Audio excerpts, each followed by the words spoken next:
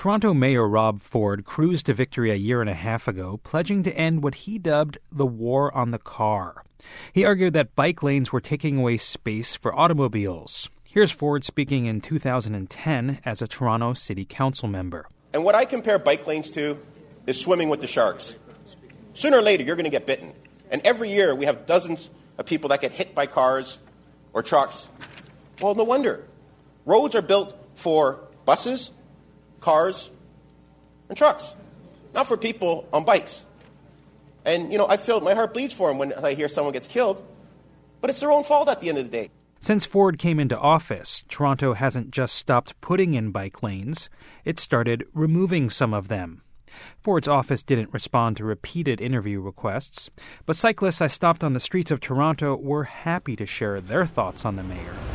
To have the war against bikes, or in his case, what he believed was a war against cars, is insane and ludicrous as far as I'm concerned. Oh, he's awful. He's completely awful. That was Christine Montgomery and Sean Seifert.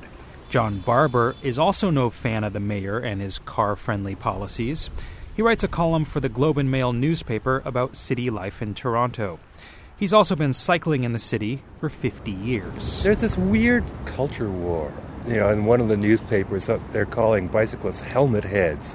You're in part of some kind of tribe, and they impute all kinds of motives to you. And there's this kind of war between people somebody's trying to trump up a war between bicyclists and cars. It never existed in the past. 15 years ago, Bicycling magazine named Toronto North America's best city for cycling.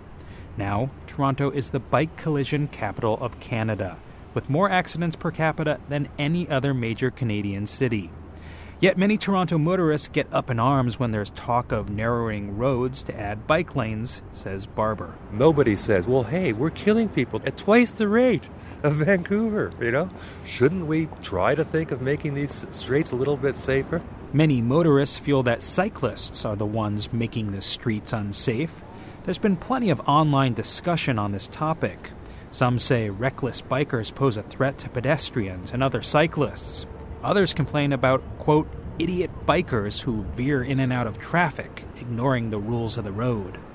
John Barber would like to see police enforce those rules for cyclists, but he says in the end, bikes need their own space, and the city needs more bike lanes. He calls the mayor's stance completely crazy. People want bicycle lanes everywhere in North America. There's a demand among the constituents for bicycle infrastructure, and nothing could be cheaper. It's a matter of painting lines, right?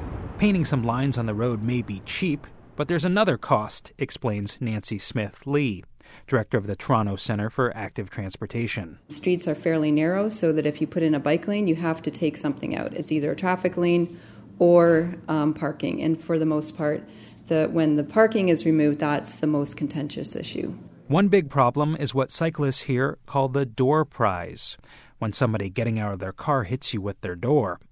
Smith-Lee advocates getting rid of some on-street parking to create a few bike corridors. She says many people don't react so well to this. People go bananas, but I think it's what needs to happen. Here's the counter-argument.